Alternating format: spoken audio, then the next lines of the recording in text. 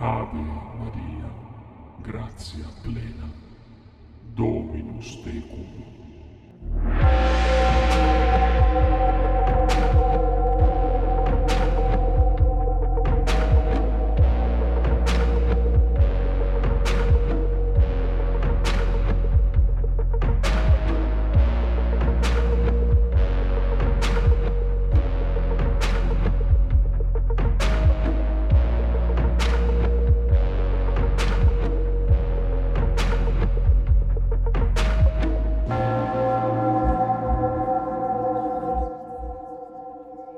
Hello, everyone, and welcome back to the Red Text Podcast. My name is Voga, and I am Voga Illumisente on Instagram. And I am Rai, aka the Mestizo Mystic on Instagram. And today we have such a special guest. This one is probably the worst person I have ever met in my entire life.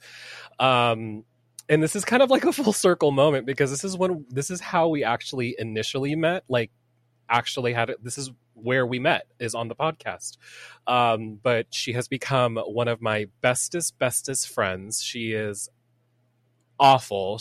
You'll smell her before you see her.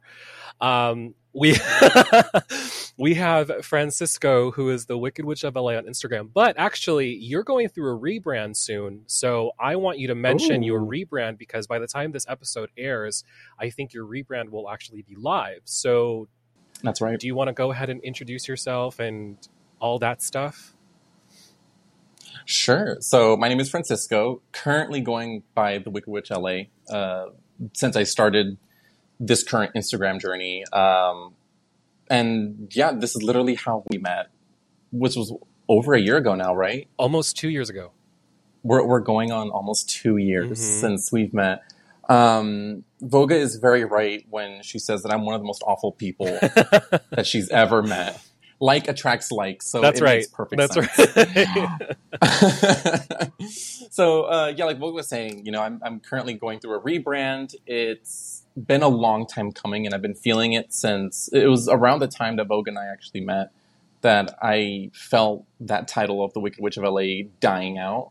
But I never really gave it the time to actually sit on it, manifest it, what I want that name to be, what I want that image to be like. And it kind of came down to the name that I'm going to go by on Instagram.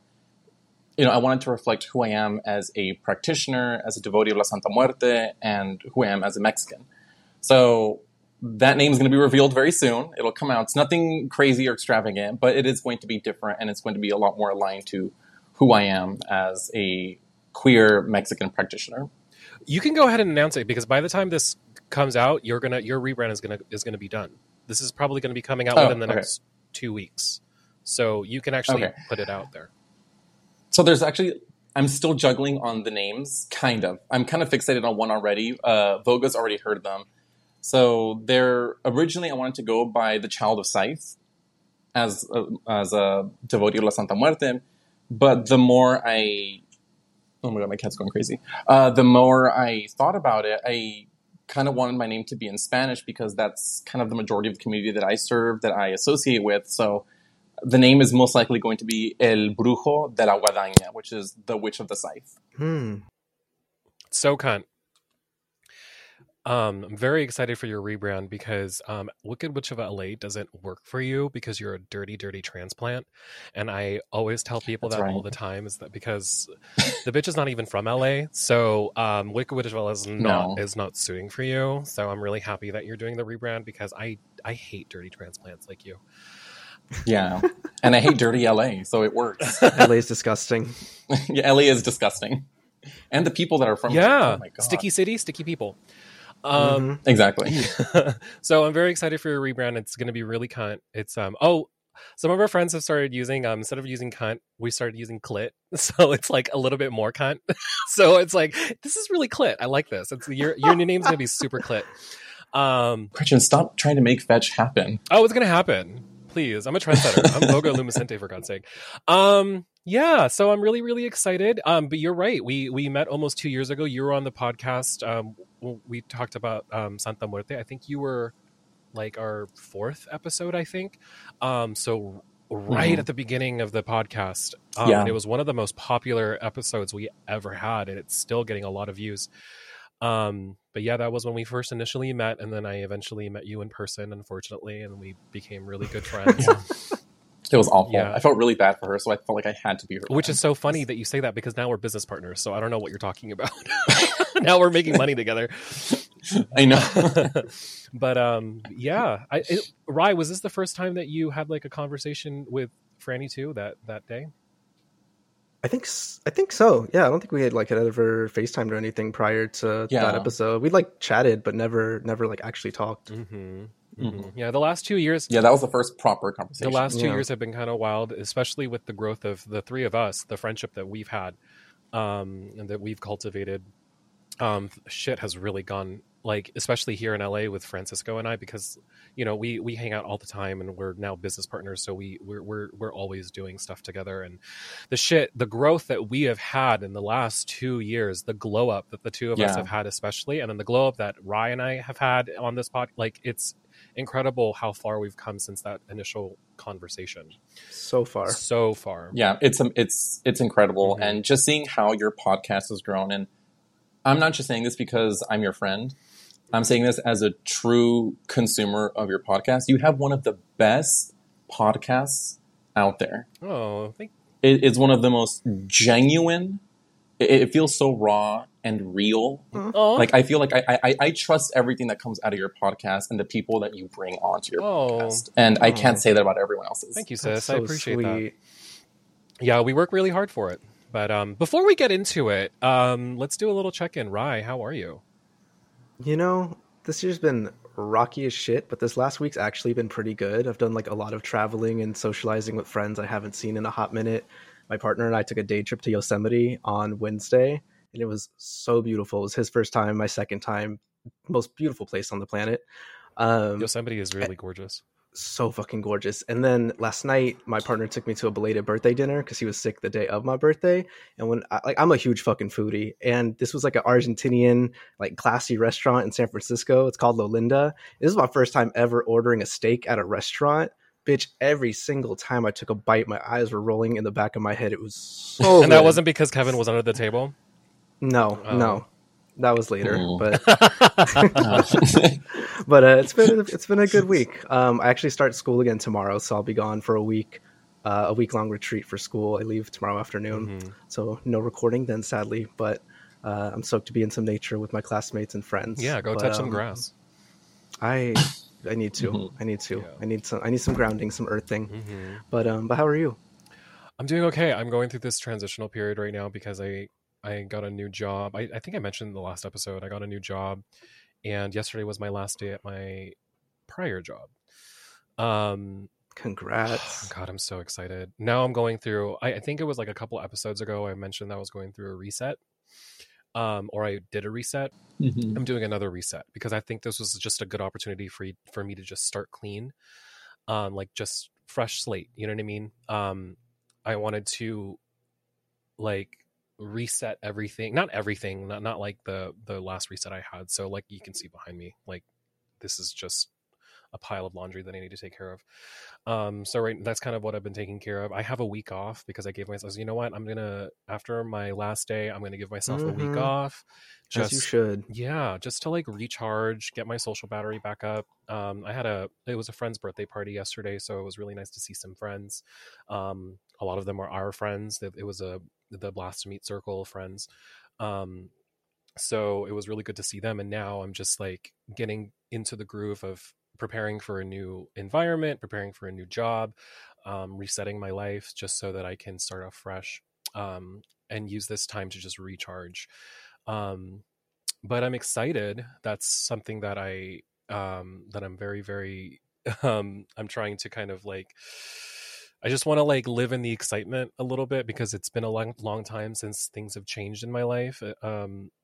Job wise, like, I was at that prior place for 7 years, and it was just I'm just excited for, like, just a change, change of a rhythm, change of a environment, something new, something to cultivate, something new to cultivate, Totally. And then Franny and I are still show prepping. We have a show in September, that we're very, very excited for. It's called Market of the Beast. It's run by a friend of ours, Heather, who's based in Washington, and it's so cool. They're bringing this really incredible event to LA, and we're very, very excited.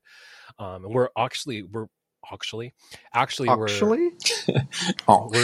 to be starting handcrafting our own novena candles. So we're like, this month we have no events because we're trying to like get back into the groove of like actually handcrafting everything that we make. And so, oh gosh, I'm so excited to do that. But yeah, I'm okay. I'm actually doing really well. I'm really, really excited for some stuff. But I'm happy Franny, to hear that. Thank you. Franny, how are you? I'm doing really well. The year started off very rocky for me as well. Yeah, it was. Kind of was forced to move out of my previous home, which was very heartbreaking because I loved that studio. I did too. That was the best little studio. Cute place. Yeah. It was so cute. I loved having my patio garden. And it was so close to everything. It was so close to the bar that we frequent. Right in the heart of, right there in Silver Lake. Right in the heart of Silver Lake. Everything was right so there. nice. It was so perfect. So it was like a forced move situation. So I had to get out of there. Now I live in the Valley, which isn't bad. It's not a bad place where I live, but I do miss living in Silver Lake a lot. I would love to move back. And yeah, there was drama. Every detail of that. Yeah, because the drama involved me, and I was, God. There was a lot happening, and outside of that, there was also a lot of things going on in my personal life, with my family and extended family. There was a lot of drama going on. So those first 2, 3, 4 months were just absolute chaos for me. And I would say in the last month or so, things really started picking up for me. I mean, V and I really started making progress and growth into our business, Vita Mortis, which if y'all don't follow, please follow on Instagram, Vita Mortis _LA. _LA. And, I got a new job as well, just like V, about 8 weeks ago. I got a new job at a nonprofit in downtown, which I am absolutely loving. It's very, very rewarding. And my craft as well has just taken a wonderful turn. And things have really been looking up for me. It's funny because when I did a beginning of the year spread for how the year was going to turn out, like she spread her legs in front of the mirror, and then that's how she... In front of a mirror. That was her spread. And it was just pure tower. It was just the tower. It was just a smelly, moist, greasy, skanky tower. Yeah. Skanky tower, exactly. So I remember the cards that I drew were like 8 of swords. It was like the 10 of swords, and I think like the 5 of pentacles. Oh, yikes. Like in one spread, and I was like, God damn it. But the transformative aspect of those cards and the direction where those cards point you to, I knew that halfway through the year, things were really going to start picking up for me. And lo and behold, that process has been happening for me now for the past few weeks, where things are picking up, really starting to look bright. Mm-hmm. Obviously not immune to obstacles, but at least I have the means to get through them. Totally. Mm-hmm. I'm happy to hear you're on the come up. Thank you. Mm-hmm. And she's also loves coming getting cummed on. So, and I love being come on. So the come up and come on. It's all good. Mm-hmm. Yeah, I've had a very good past 2 weeks. I fully believe that. Mm-hmm. Mm-hmm. I fully believe it. Listen, I've always been fully transparent on this podcast, especially with the relationship I have with my friends and with Francisco. Franny and I have gone to men's meetups and sex parties together before, and Franny is very popular. We're both very popular, but Franny is very popular. We are. I mean, have you noticed that every time we've gone to the sex party, we end up making friends with people? Oh yeah, we like sit and kiki. I love that. Yeah, we sit and kiki with people. It's really interesting, actually. This would be a really good conversation for the post show. Actually, is the cruising culture, the cruising queer culture, because I think it's something that a lot of people experience, and part of that is orgies, and they're so much fun. And it's not even just the sex, but just like meeting people and like kikiing with these people, like who have like common interests. Yeah. It's actually really, really interesting, and like to hear their like deepest, darkest secrets and as like why they're there. It's really fun. And it's also nice just having someone there that can watch your back. Oh yeah. Oh, that's why. I mean, the first time I went to the men's meetup, I went by myself, but I was like, this would be so much more fun if I had friends with me. And which is really hard for you to do. Yeah, because I just don't have a catalog of friends. No. So, but like the second time or the third time I went, I brought Franny with me, and it was such a blast. We had so much fun. Yeah, a lot of fun. Is that the one you turned the lights on by accident? Yep. Yeah, that's the That's the one. one. That's the place. I wish I would have been there for that. I think I was in a different room. I think you were too. Right? I was in there with. We'll talk about it in the post show. So if you guys want to hear that story, please subscribe to the Patreon, and I'll put it on the post show. We'll talk about it in the post show. But we have a really, really exciting topic to talk about today. Rai, what are we talking about? And why is this smelly witch here with us? Yeah, we're talking about brujeria, and I'm just so stoked because I don't know. I feel like that term is thrown around so much in like the spiritual social media sphere that it's kind of like lost its actual cultural like meaning in some cases. And so I'm so happy to have Franny here with us to talk about brujeria, someone of Mexican descent who can actually share what it is, how it looks like in practice. I definitely want to ask your opinion on who you consider should be able to practice brujeria in general. But yeah, that's the topic of today. Oh, before we get into it, Franny, can you just let the audience know what your pronouns are and how you like to be addressed? You can use whatever pronoun with me: he, she, they, it, all of the above. Okay, perfect. Cool. Yeah, so that's the topic. Franny, can you when you were first here, we were talking about Santa Muerte, and we did kind of the topic of brujeria kind of came up, but we didn't really talk about it in depth. So for folks who are not aware, and also for me, I mean, I've seen your practice firsthand, or not firsthand, but secondhand, and we practiced together, we've crafted together, we've casted together. So I do have kind of an idea of what kind of flavor your craft looks like, or what it looks like, just to see your magic work. But can you give us kind of like a little maybe synopsis of like what it means, what the term means, where it comes from, and the cultural significance of it? Sure. So brujeria, there's two meanings to brujeria. There is the literal translation of witchcraft, which can cover any cultural witchcraft that exists. It is just a literal translation. But then there is also the word, the title, brujeria, which is Mexican or Latin American witchcraft, folk witchcraft. So those two are separate in a sense. So the word brujeria can mean either or. It's an umbrella term because brujeria is such a wide net you're casting when you want to define it. There are so many spiritual practices, paths, beliefs, and cultural origins that exist within the umbrella of brujeria. So just within the context of Mexico, because that's where my family's from, like, I can't speak for the rest of Latin America, but within Mexico itself, brujeria has become this amalgamation of all these beautiful cultures and beliefs. So you have, of course, the obvious Catholicism and Christianity that made its way into Mexico through colonization. You have all of the indigenous spiritual beliefs, which there are thousands within just Mexico alone. And then you have other cultures that have made their way into Mexico over time. So you have Afro-Cuban, you have East African beliefs, you have Haitian beliefs that are being practiced in Mexico pretty commonly, Irish, German, Chinese practices. So all these cultures throughout the past 300 years have made their way into Mexico. The people immigrated over here, brought their spirituality with them, and thus it began to grow and develop within the native practices of Mexico. So everyone's practice looks different. It does vary from state to state. So in Mexico, the practice I do may look different from someone who practices from Zacatecas or Chihuahua or Guanajuato. You know, all these states, there's so many different roots that are planted in each one. So it does vary by state, by region, by culture, and then by person.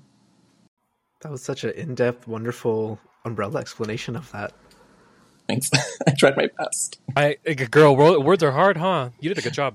Words are very hard. What part of Mexico is your family from, Franny?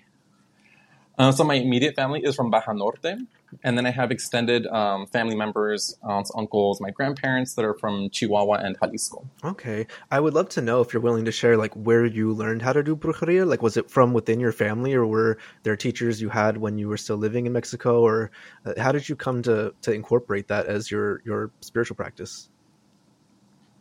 So the way I learned was, well, one, Mexico is so superstitious. To all my fellow Mexicans out there, you know, we are such a superstitious country. So ever since I was a little kid, I have always heard these folk tales of La Lechuza and Oh La Bruja, the witch of the town, things like that, El Diablo, Cucuy, Chamuco. And when I have very fond memories of when I was a kid living in Mexico, going to places like Calimax, which was our local supermarket. And a lot of these big markets have an aisle that's basically a mini botanica. So you have all your veladoras, novenas, you have saint statues, Santa Muerte statues, statues of Christ, all these wonderful, wonderful images. And I remember being like 4 or 5 years old and being in awe of these images. And growing up Christian, I grew up in a Christian household when I was around like 10 years old. That's kind of when my parents became Christian. They kind of forced us to go on that spiritual path of Christianity. So I kind of learned through that little things like, the power of prayer and reading your Bible, these little things that to this day I do. Obviously not the Bible, but I still believe in like the strength of prayer and, reading my material, all that jazz. So a lot of my practices came from things that I learned actually from my grandma, who was a Catholic, but did a lot of witchy shit when she was alive.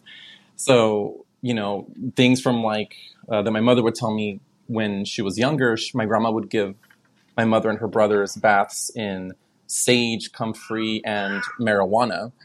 So, Ooh, that's like, an knows for expensive healing. bath. That's a very expensive bath. Little things like that, or doing like cabbage remedies for healing and rest. All these little things that my grandma would do where I was just like, girl, you're a witch. And when I was in my early teens, I really began to dive deep into witchcraft, and specifically Mexican witchcraft, into brujeria. So I started researching about history and Mexican brujos and really going into, folklore and things of that nature. And I spent the first 3 years of my life just researching, just learning about more of my culture, how it affected me and how I was able to connect with it living here in the U.S. And over time, it just began to grow and grow and grow into this practice that has now really enveloped my life and who I am as a person.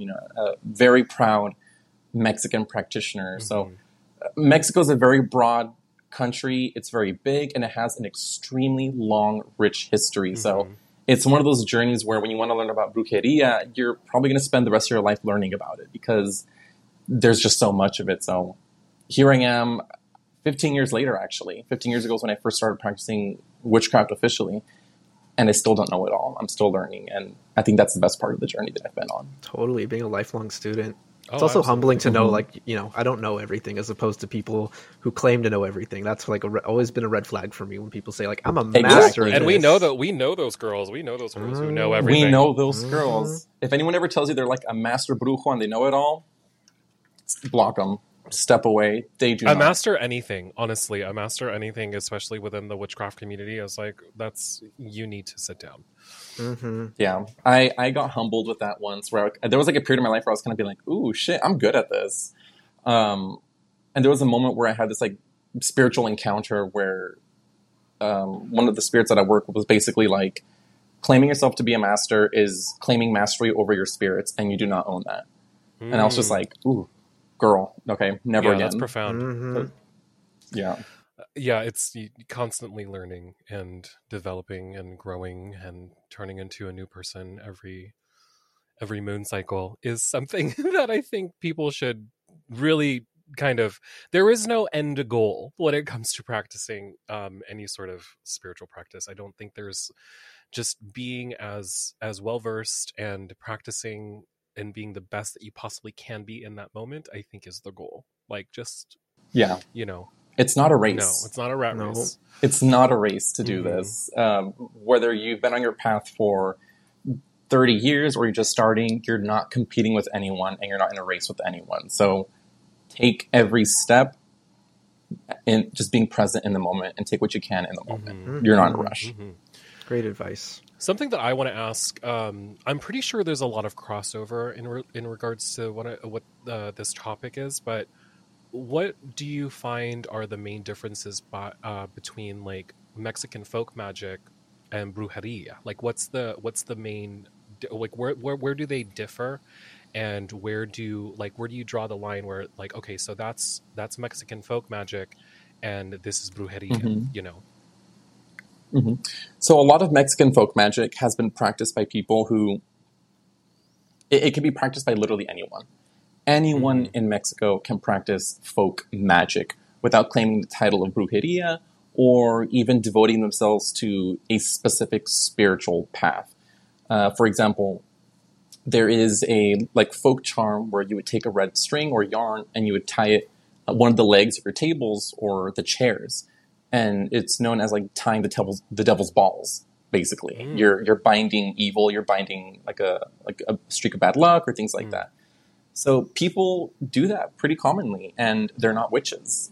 It's just a tradition that has been passed down, known to take care of simple things like that. If somebody give you mal ojo, which is the evil eye, people will tell you, oh, just take some salt with your left hand and throw it behind you, and it'll get rid of mal ojo.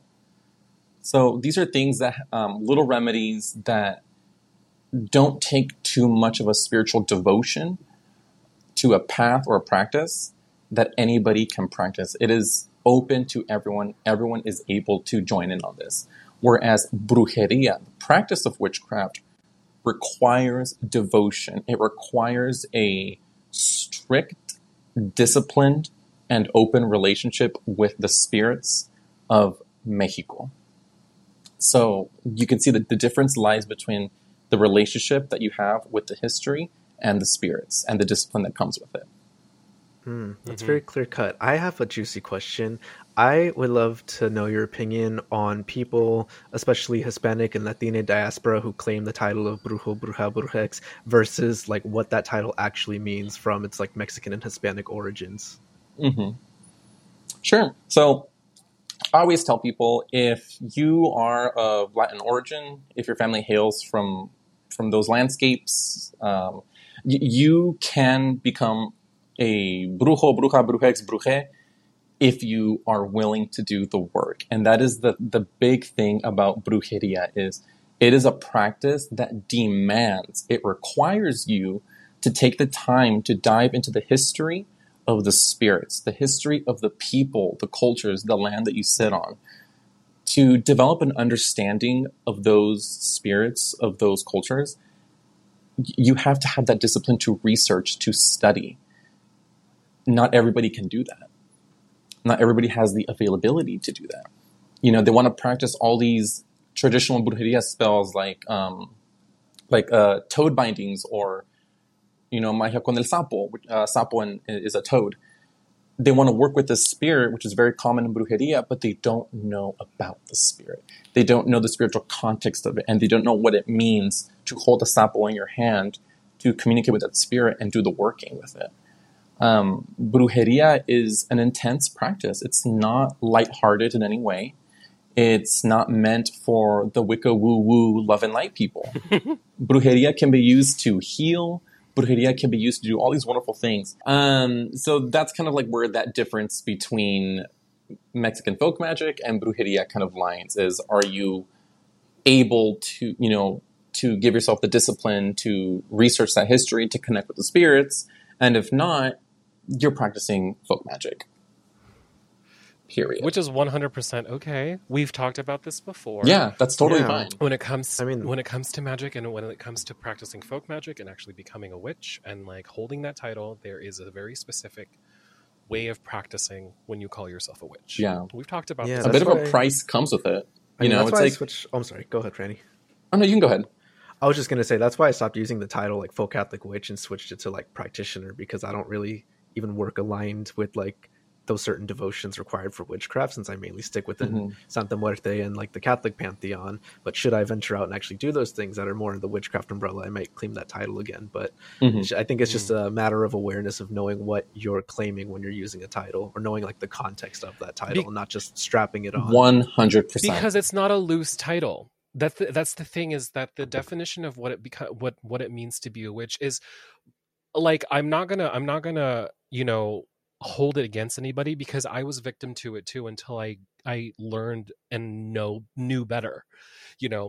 I always thought that you can slap the title witch on anybody just as long as they have some sort of magical practice, which is not true. I think that there are different definitions as to what it means to be a witch, but there is a very specific thing, and this is just based on what I've learned and how I practice, is that there is a very, very specific way of communicating with spirits that makes you a witch. It's a very, very it's a very close relationship. It's a constant relationship, and it's something that has to be constantly fed and maintained, and it takes a lot of work. It's not just thinking of something that you want to manifest and then putting it into a taper candle, letting it burn, and waiting for it to happen.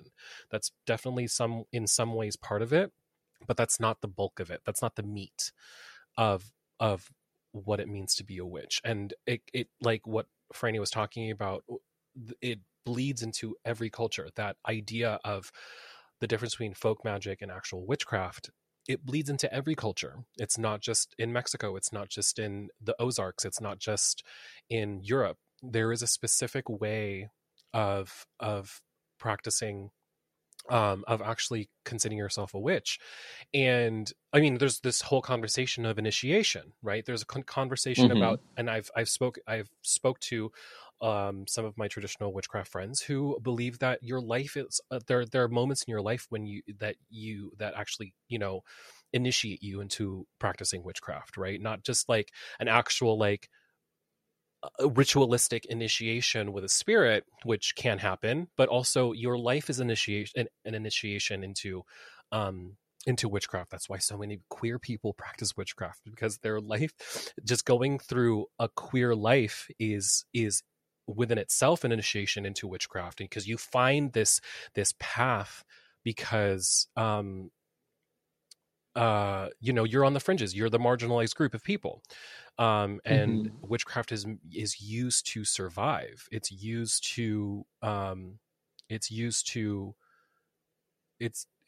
mostly for this might be a little bit spicy, but it's mostly geared towards marginalized groups of people. I know that's not necessarily true, but like when I see like when I see folks who are, let's just say, privileged, cis, entitled, het, also white, no melanin. I'm not holding that against anybody, but I'm just saying, like, cis het white people, why do you need witchcraft? Like, okay, you call yourself a witch all you want, but why do you need it? What are you using it for? Right? What upper hand do you need help with that you don't already get through white privilege? Cis het white men, excuse me. Men. Cis het white men. What are you using witchcraft for? Okay. That's just a question I just want to throw out there. Please put it in the comments. If you are a cis het white man, please tell us, and you are a witchcraft practitioner, please tell us what you need witchcraft for. What more are you trying to gain that you don't already have? Please tell us. So, oh my gosh, that's a long question. I just got home from watching the Barbie movie, so I'll have how was it? Oh, so good, so camp. I keep hearing that. We need to go. Good. Please go watch it. I want to go next weekend for sure. So worth it. I just love the humor, but yeah, they just talk about a lot about like patriarchy and shit. So I was just thinking about it's so crazy. That's male privilege and shit. That was going through TikTok a couple of days ago. However, like all these fucking idiots are posting on TikTok saying like, Barbie movie is just hating on men. And I was like, I don't think that's what they're talking about. I don't think you actually really paid attention to the movie. Yeah, it's like you shot and you got so close, but you got so far away. Like totally missed it. Like you saw the target, but you just totally fucking missed it. But yeah, I'm very excited to see that. But yeah, it's this idea of the patriarchy. It's ruled by cis het white cishet white men, you already belong to the patriarchy. You already have the world at your disposal. So why do you need witchcraft? What are you using witchcraft for? But anyways, what about your practice of brujeria, Franny? Would you be willing to share? Like, what does it look like for you? Whether it's the daily practice or a specific ritual, whatever you're comfortable sharing. Like, what does that look like for someone who's never seen brujeria be done? So for me, and I think I speak for a good number of brujos, brujas, bruje, which by any, if it helps, for anyone that wants to use a gender-neutral term for brujo or bruja, you can use brujex, which is very modern, but bruje is very commonly used in Mexico. The E is very is kind of like the more traditional non-binary term. So like le bruje would be how you would use non-binary, gender-neutral term for witch. For myself, I usually use bruja or brujo, but that's just me personally. it depends for on me, if she's tucked or not tucked, and then she knows. Yeah. The E just rolls off the tongue better too. Bruje, right? it does, doesn't it? Bruje. Or le bruje. Bruje, yeah. Le bruje. For me, brujeria is a very ancestral practice, and I think that's a very common ground for all brujos everywhere. It's a very heavy ancestral practice because it is the ancestors who crafted the practice to what we know and experience today. So, in my opinion, my personal opinion, brujeria should be at the very center of it should be an ancestral practice. And if it is not, then you are denying the spirits that literally gave you your practice, that literally passed on their spiritual gifts to you. So again, in my opinion, if you're not honoring your ancestors, they are not the center point of your practice, then you are doing them dirty. Not just them, but the spirits of the land that they have also worked with that you just happen to be trying to invoke. Okay. So for me, it's very ancestral heavy. Honoring the ancestors, a daily devotion to them. You know, I'll be honest, sometimes I forget. Sometimes I forget to pray to my ancestors. Sometimes I leave out an offering too long or forget to bring offerings. It happens. We're not perfect. But your intent should always be within your ancestral practice. I mean, aside from that, the more practical things that I do are using traditional tools like tijeras, which are scissors, maracas, using huesos or bones, working with a lot of traditional Mexican plants and herbs like salvia, working with, oh my God, one of my favorites would probably have to be like albahaca, comino, perejil. You know, there's a lot you can do. There's a lot of traditional Mexican herbs and plants that are common in our practice. And again, this differs between what is available to you, where you are, whether you're here in the U.S. or you're practicing in one of the many states in Mexico. It depends. So it's a very, very colorful practice. Voga, you have seen my altar. You have seen my home where I practice my craft. There's a lot of color going on there. There's so many colors within brujeria, and you see it in our culture. Mexico is colorful. And it's so the opposite of my practice. I'm just like, and it's so everything black. To be black. I was like, like, okay, listen, because like Franny and I, like I said, we are in business together, so like we have to design a booth, and so I wanted to reflect the two of us. Right. So when you see like split down the middle, you know which side is Franny's side and which side is my side. Yeah. Because we have two. Just looking at our reading tables. When you see, because we have two reading tables and you'll know which one is which, whose is whose. Because like Franny has all of these like super colorful like pashminas that she like drapes over everything. And I just want black velvet. I want, you know, like skulls and like all the like black candles and like candelabras and like, you know, like a Victorian Gothic mansion. That's what I want to look like, you know. And it's the colors are. I've gotten used to it. It's really quite beautiful, but it's just not. It's not something that like appeals to me. But like when you see everything just pulled together, it's just like this is very. You can see the culture in it. You can really see the people, you know, that this represents, you know.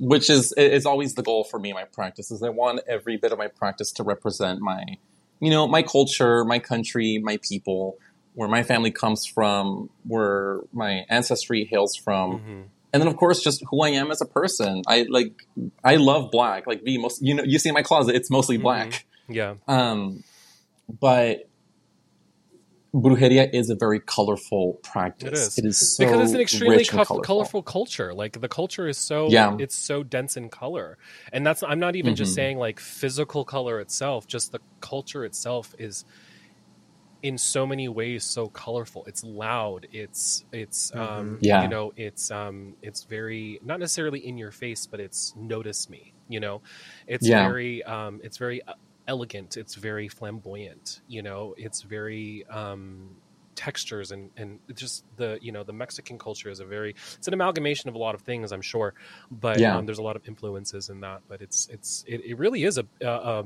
beautiful to. I mean, like look at what you're sitting next to right now. That tapestry. It's one that's right next to your dining room. This is a huichol tapestry. It's from Jalisco. Yeah, so it's beautiful. That's what we're talking about. It's like the aesthetic of Francisco and the aesthetic of Voga are just so they're polar opposites, but they just work. They work for some reason. They work. They for some odd reason. And you see that you see that in every aspect of my country. I mean, you see it you hear our music. I mean, Voga is listened to when I slap on Mexican music. Yeah, folk music is really beautiful. It's loud. Yeah. It's colorful. You know, and you see it in our food. Our food is the same, rich, flavorful, colorful. There's no room to be boring in Brujería. Okay, there's no room to be boring. If your Brujería is plain and unseasoned, you're not a brujo. You're salted chicken breast. I don't know what you are. Salted, just a plain salted chicken breast, boiled chicken breast. No, there's no room for that. You need to be open to the color, the noise, and the busyness that is this practice. Yeah.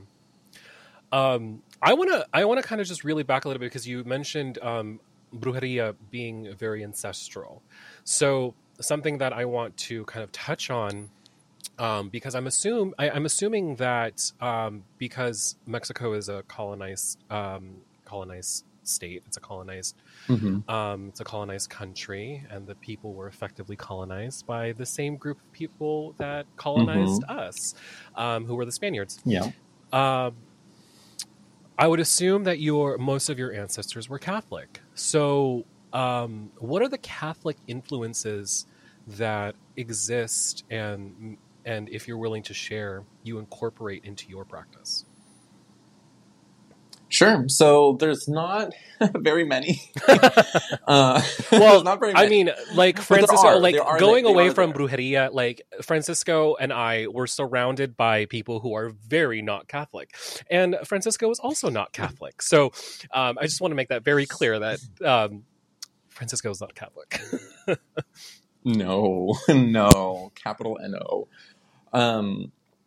So the things that I do that do have Catholic influence are my rosaries. And that specifically really comes in practice with my devotion to La Santa Muerte, where I do hold the rosary in my hands when I'm doing prayers. I'll use it when I'm doing spell work, certain workings. I currently have the rosary around my staff to, really give it that power. And I don't really do it as much anymore, but I did used to use some Bible verses in my practice, specifically the more like violent ones from like Revelations, where it's like things of like destruction, stuff like that. Or like using Bible pages for certain workings. So those things, I mean, I do use novenas, which are very Catholic in nature, I've had saint statues before, but I think that's it, honestly. There's not a whole lot. Prayer. Actually, that. I do believe in the power of prayer and actually do want to give credit to my parents, whom I don't get along very well with my parents. They're very, very hardcore Christian. My grandmother was a devout Catholic. But I have seen over time how prayer can really invoke energy, can really invoke the spirits to come to you. I mean, every time I would visit my grandmother in Mexico, or even the short time that when I lived with her, every time we would leave the house, she would always recite a prayer and do a cross on me and my sisters. Every time, in the name of the Father, Son, and the Holy Spirit, Amen. And she would do like a little prayer of like, I love you so much, be well, be healthy. I still do that. I still do a cross on myself when I pray. Now, is it necessarily like the cross for Christ? Not to me anymore. It's more of like the crossroads on my body. You know, that binding of whatever spell, whatever working I'm doing, I am binding it so that it may come to fruition. But it is still something that you see in Catholicism. It has its roots in Catholicism. So I would say those are probably the only things that I do that are Catholic. And obviously anything that I actually incorporate into, like when we work together, like that's very Catholic.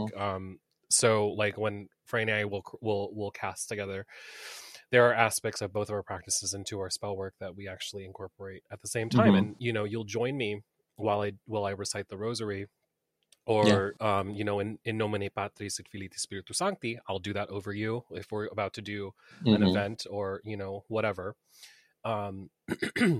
So there is a little bit of like, you know, kind of carryover into, because, you know, Mexico is a very, like, just like the Philippines, it's a very Catholic, very Jesus centered culture. So as much as we like to delineate from any of those things, like it's kind of difficult because because just the way the world works now, everything has its roots in Christianity. Something can be rooted to Christianity because it was very effective in taking over the world. So very much so. Which if anyone is wondering, do you need to practice Catholicism or Christianity to practice Brujería? You do not, by all means. You just don't have to. But it is important to know that that is a part of the culture, and even though it was brought on to my country through horrible means, through genocidal, violent means, over time the people have become conditioned to it. It's become now a part of the daily norm. So if you don't want to practice Catholicism or Christianity, you don't have to. But if you choose to, also don't feel guilty about it, because you practicing Catholicism or Christianity within the context of Brujería does not mean that you support the institution that is responsible for my people's, you know, genocide. Correct me if I'm wrong, Franny, but I feel like, I don't know if we talked about this in the Santa Muerte episode you were a guest on, like way back when, but didn't you like used to be reluctant about using any Catholic aspects in your practice? And like, if so, like when did that transition? Like what caused you to then begin incorporating that? Voga's like me. It would be more from Voga, actually. Voga did influence a lot of like my, you know, that Catholic bringing into my my practice. Because pretty much before Voga stepped in, I never really ruined her life. Jesus. Just ruined. She ruined my life. Ruined my practice. Best. Yeah, it's what I'm really good at. And now I'm a devout Christian woman of God, thanks to her. So Voga did really bring that into my life. I mean, I never really touched a rosary before Voga came into my life. I kind of used them with my grandma, but that was really it. And, you know, things like that Voga has influenced my life. And I thought, okay, like I can use this without feeling guilty because I know this isn't supporting the institution. This is what I'm using to connect with my spirits. So there's that aspect.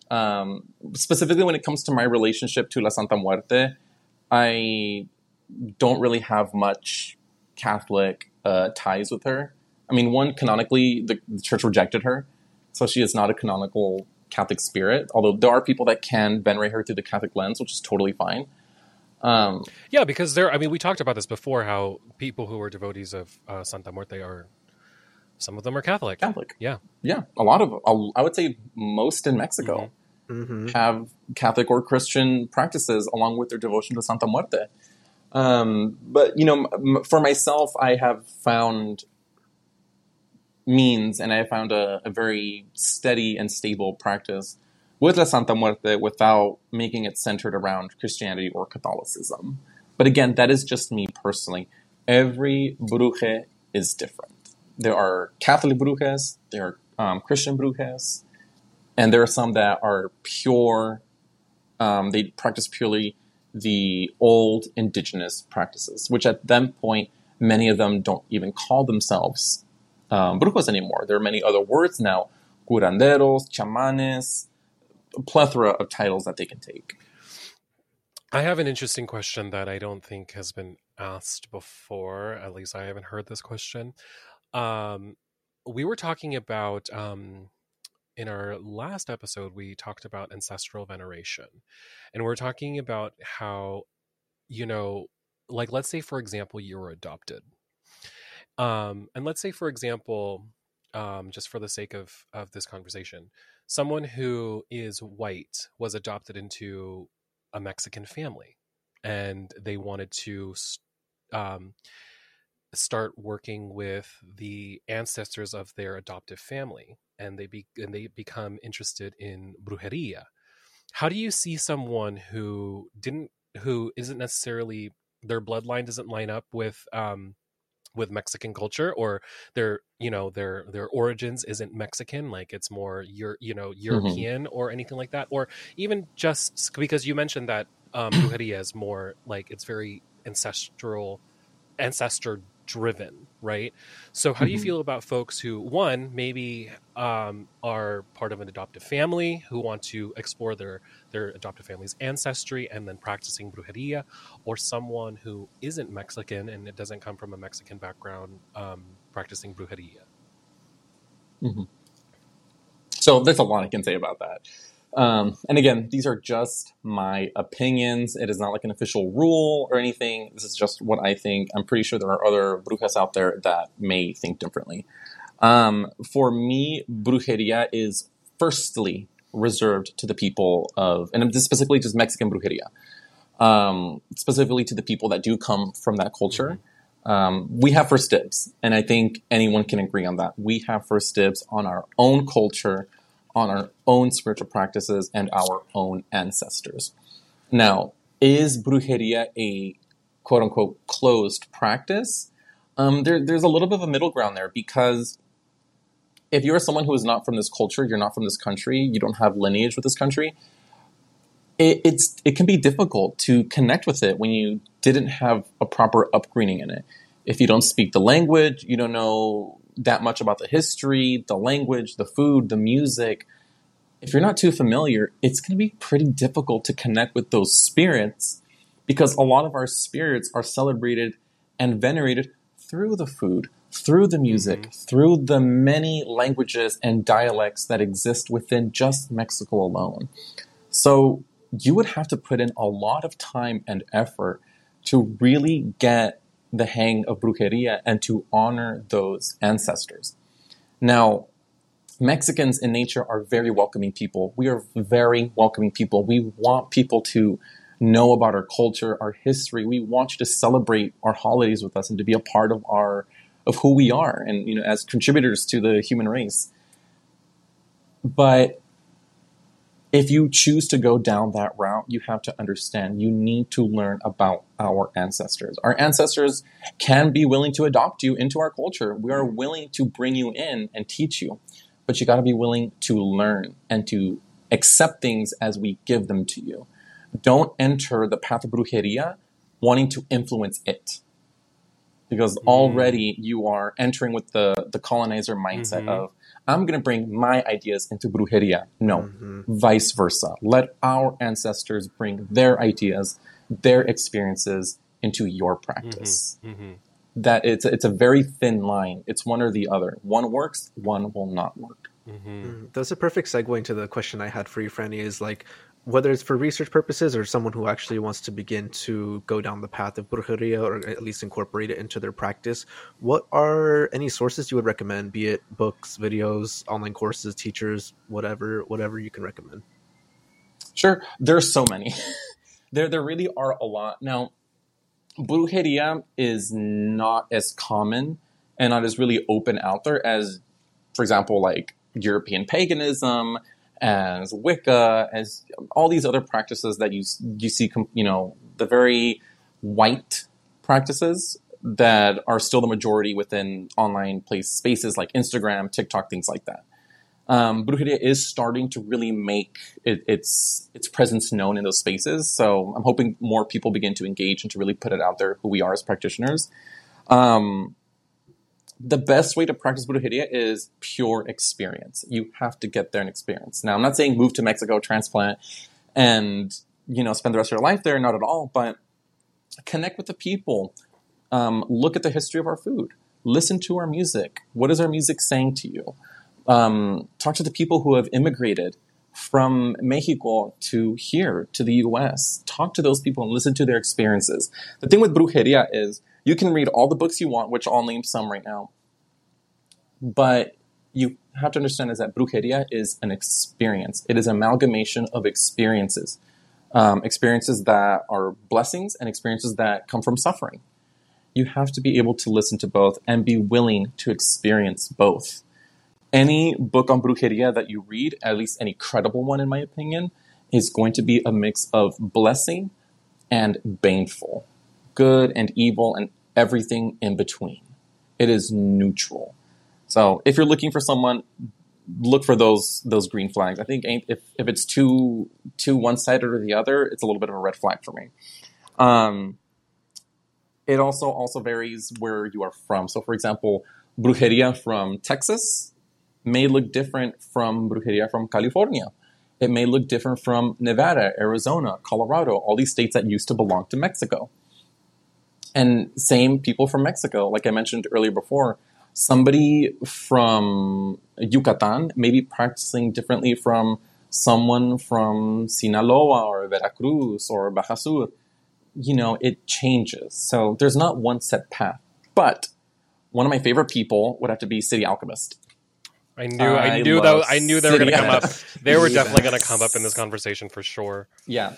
City Alchemists are absolutely fantastic. Please give them a follow and show them some support.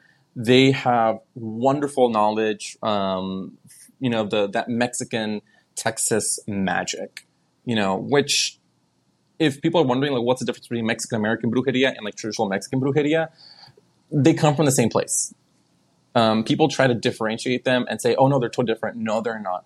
Mexican-American brujería is brujería practiced on land that used to belong to Mexico. So it's all Mexican. Sorry. If anyone disagrees, you're wrong. Some of my favorite books, which, Rai, I know you're quite the fan of, would have to be Magia.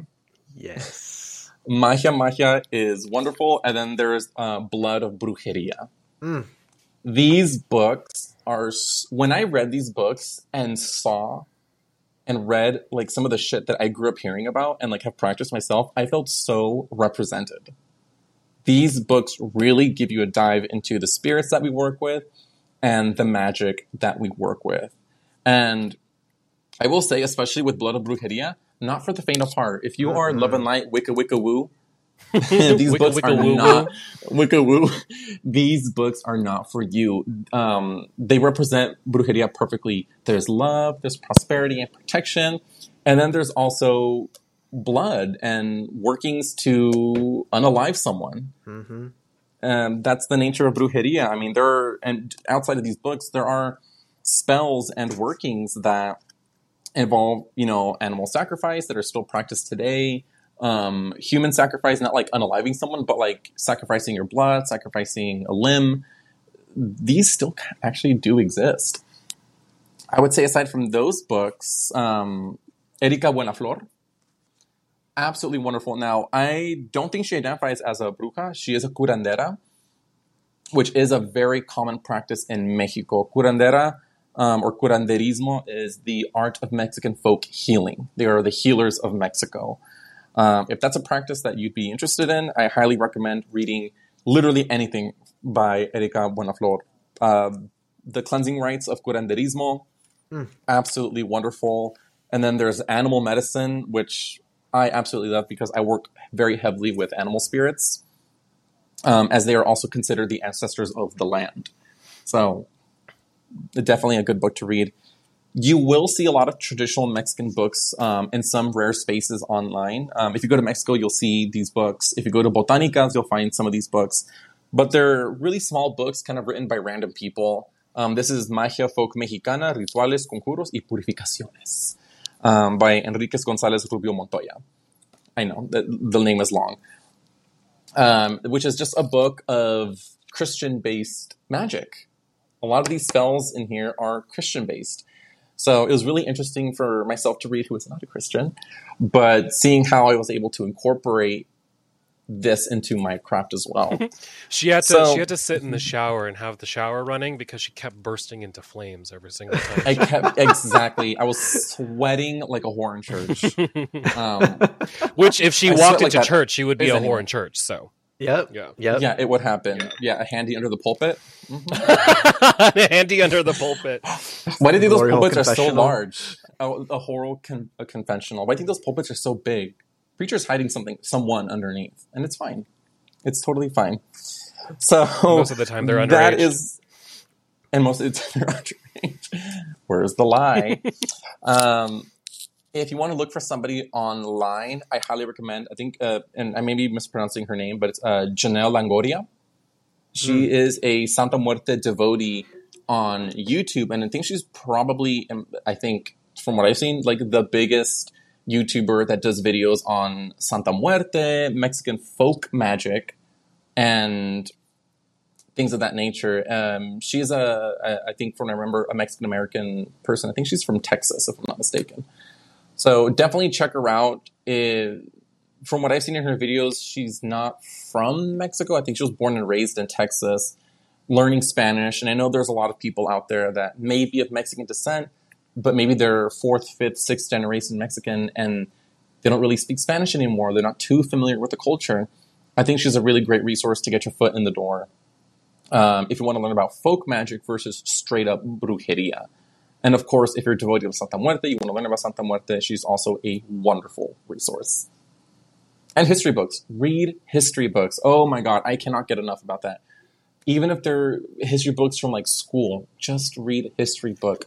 Read about the history of our colonization. Read about the history of Mexico before colonization. Who were the Olmecas, las Aztecas, Maya? Who were these people and how they were able to spread into thousands and thousands of other wonderful indigenous cultures. You know, the history is very diverse and rich. Learn about how Mexico had so much Chinese influence within our practice. When Chinese communities migrated to Mexico, when the Irish came, when the Germans came, when Haitian people, when African people came. Learn about that history. It's, believe me, it may seem like a boring history textbook, but you'd be surprised how much that influences your magic and how that opens you up to learning about the spirits and our ancestors. These are our ancestors.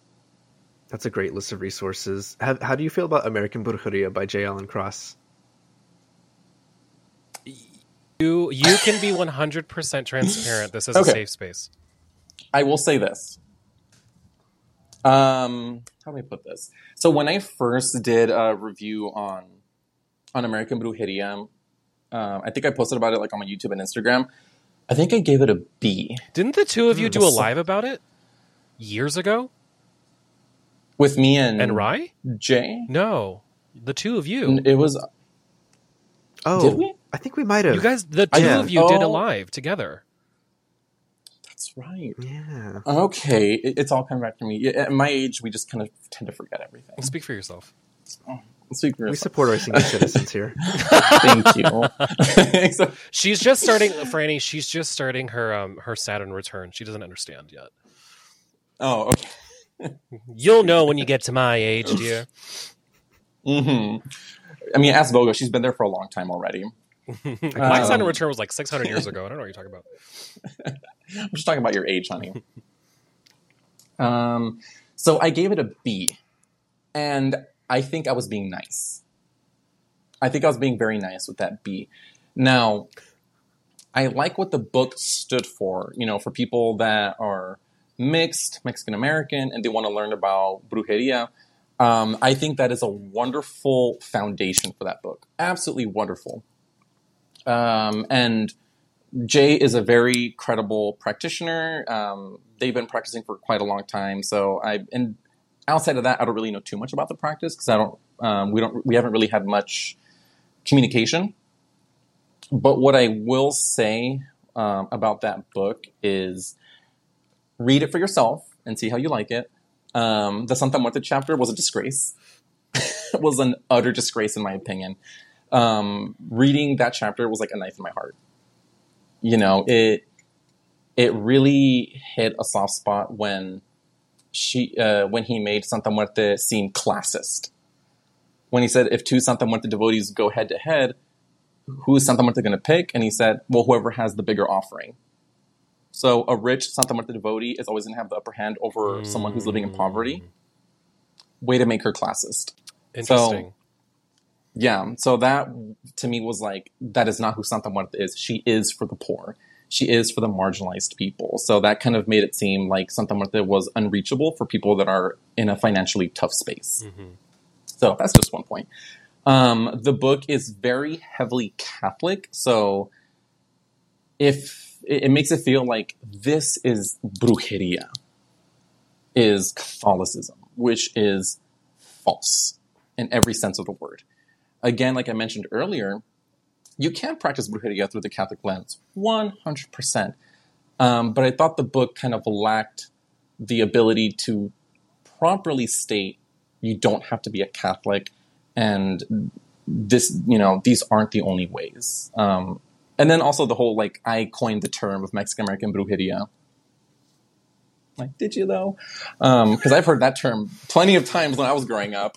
Well, nobody coined Mexican American Brujería. No one created that. That is something that was amalgamated over time. So there, with all that set aside, there are some good spells in there. The chapter on La Virgen de Guadalupe, I thought that was a very rich, enriching chapter. As someone who also prays to La Virgen de Guadalupe, chapter, fantastic. Do I think it is a proper doorway to Brujería?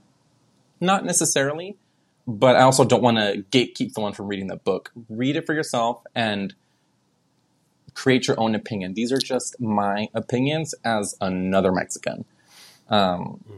But again, just to reiterate, I do believe in the foundation that he was trying to create, to reach out to the people who have been disconnected from that culture. It is a good stepping stone. But I think the more you grow into your brujeria, you're probably going to step out of that stage soon. That's my opinion. So I'd probably give it like a B- or a C. Thank you for that opinion and that lens in which to see the book. I agree with the Santa Muerte chapter. It was definitely my thing was that he reached out to other devotees for information on Santa Muerte, and I'm like, for me personally, I wouldn't write chapters on a subject that I don't personally like partake in. Yes, it should have been Oh my included. It shouldn't. It should have just been included. It probably shouldn't have been in the book at all. Exactly. And to anyone wondering, this doesn't discredit who Jay Allen is as a practitioner. Again, I don't know what their practice looks like, but just from the book itself. But again, I can't judge their entire practice or who they are as a person just because of this one book. Well, they still have plenty of good resources available. Coming from an outside perspective, I read the book, and for me, for my practice, it's a wonderful foundation. Especially in folk Catholicism. It has a really, really great. I really loved the book when I first read it because the Santa Muerte. It didn't occur to me that it was in any way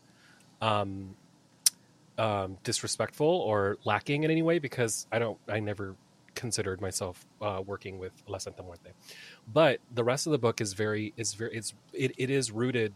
There's a lot of conversations on folk Catholicism that I think is really, really important. So I think that if you do want to kind of dip your toes into like the Mexican lens of folk Catholicism, especially here in the United States, I think it's a really good foundation because that a lot of the things that I read in that book, I actually performed, and they were very, very effective, and I still perform now. Like the talisman consecration that Jay has in that book, I still do it now.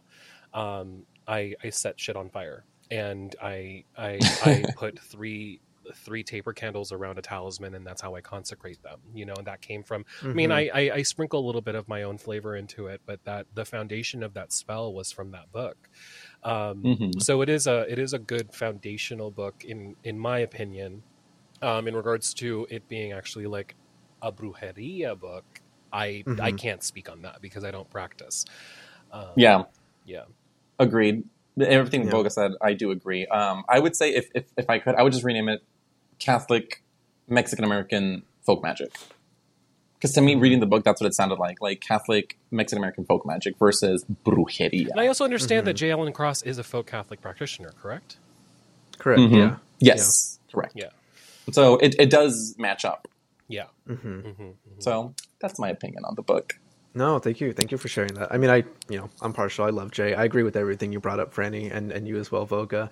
I can't vouch for their products, though. I've bought products from them. I've also had tarot readings from them. So they are a pretty legit practitioner. So please don't let our They're very well seasoned. Yeah, don't let our opinions on what we perceived as not good in the book dissuade you from reaching out to Jay for any services, because that's not what we're trying to convey. Oh no, and that's also not. It's just an opinion on a book. That's not fair. Yeah, personally. that's exactly right. That's not fair to base an opinion on a book that a very successful book that Jay wrote, and kind of conflate it with their practice because we disagree with it. It's just Lord knows how the internet is. Yeah, I know. Exactly. Please don't go to Jay's page and say anything or start influencing our opinions to your opinion. Also, experience it yourself. Not just Jay, anyone. Just don't do that.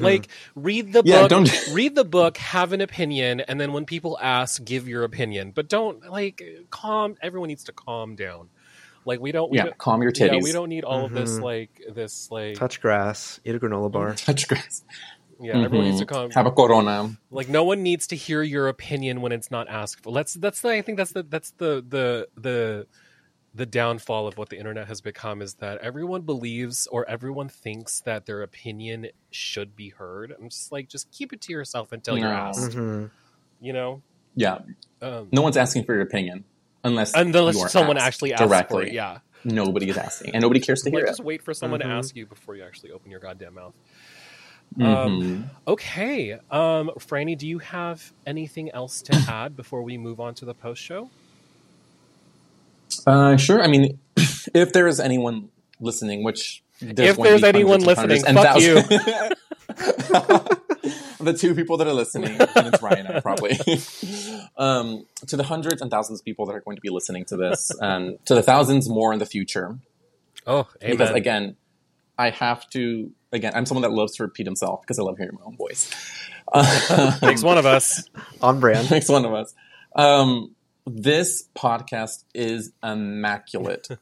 It brings on some of the best speakers that I have heard. Some of the greatest practitioners, most authentic, real practitioners on here. So again, if you are listening to this podcast for the first time, start from episode 1 and read up. You will not be disappointed by the plethora of information. It's beautiful. There's nothing like it. Thank you. And I'm not just saying that again because I'm your friends. Because we're not friends to begin with. Yeah, I was we're not even friends. The real thing. We're not friends. We're not even friends. Yeah. To anybody that wants to learn about brujeria, and especially if you don't come from this culture, talk to us. Talk to us. We, again, Mexicans, we're so open. We're very welcoming especially people. Franny. I'm so open. So welcoming. Open, so open to literally anyone or anything. You'll get used especially if you have cash. You'll get used to the smell. Yeah, and if you have cash, you'll get used to the smell. God. Hate you so much. You are welcome to learn about our practice. I don't want to make anyone feel gatekept. You're welcome to learn about my practice. Is that the same of actually picking it up and doing it? Yes, that is different. But I do highly recommend you learn about my culture, learn about my country, my people, and how we approach our spirituality. Learn about the spirits that we work with. I mean, learn about Santa Muerte, San La Muerte, Xochipilli, el Angelito Negro, Jesus Malvado. Learn about all these spirits. And if you are existing outside of this culture and you do want to dip your toes into brujeria, speak to a brujo, speak to a bruja, a bruje. Read the books, but talk to to an authentic practitioner. Like I said, we're pretty open with the knowledge that we have. We'll give you what we know and help you get in. How to do things the right way. Fantastic. Thank you so much. We really Gracias. appreciate that. And also thank you for coming on with us. Thank you for having me again. Of course. Always. If you ever have anything that you want to talk about, please let us know, and we'll more than welcome to come on the show. Hey, well, remind me to unblock you. Though. Yeah. I'll just remember that part. But for anyone who hasn't yet done so, we are actually about to move to the post show, which is a Patreon exclusive show that we have, where we just talk in Kiki for an extra 30 minutes. So you get an extra 30 minutes with the red text and our lovely guest Francisco.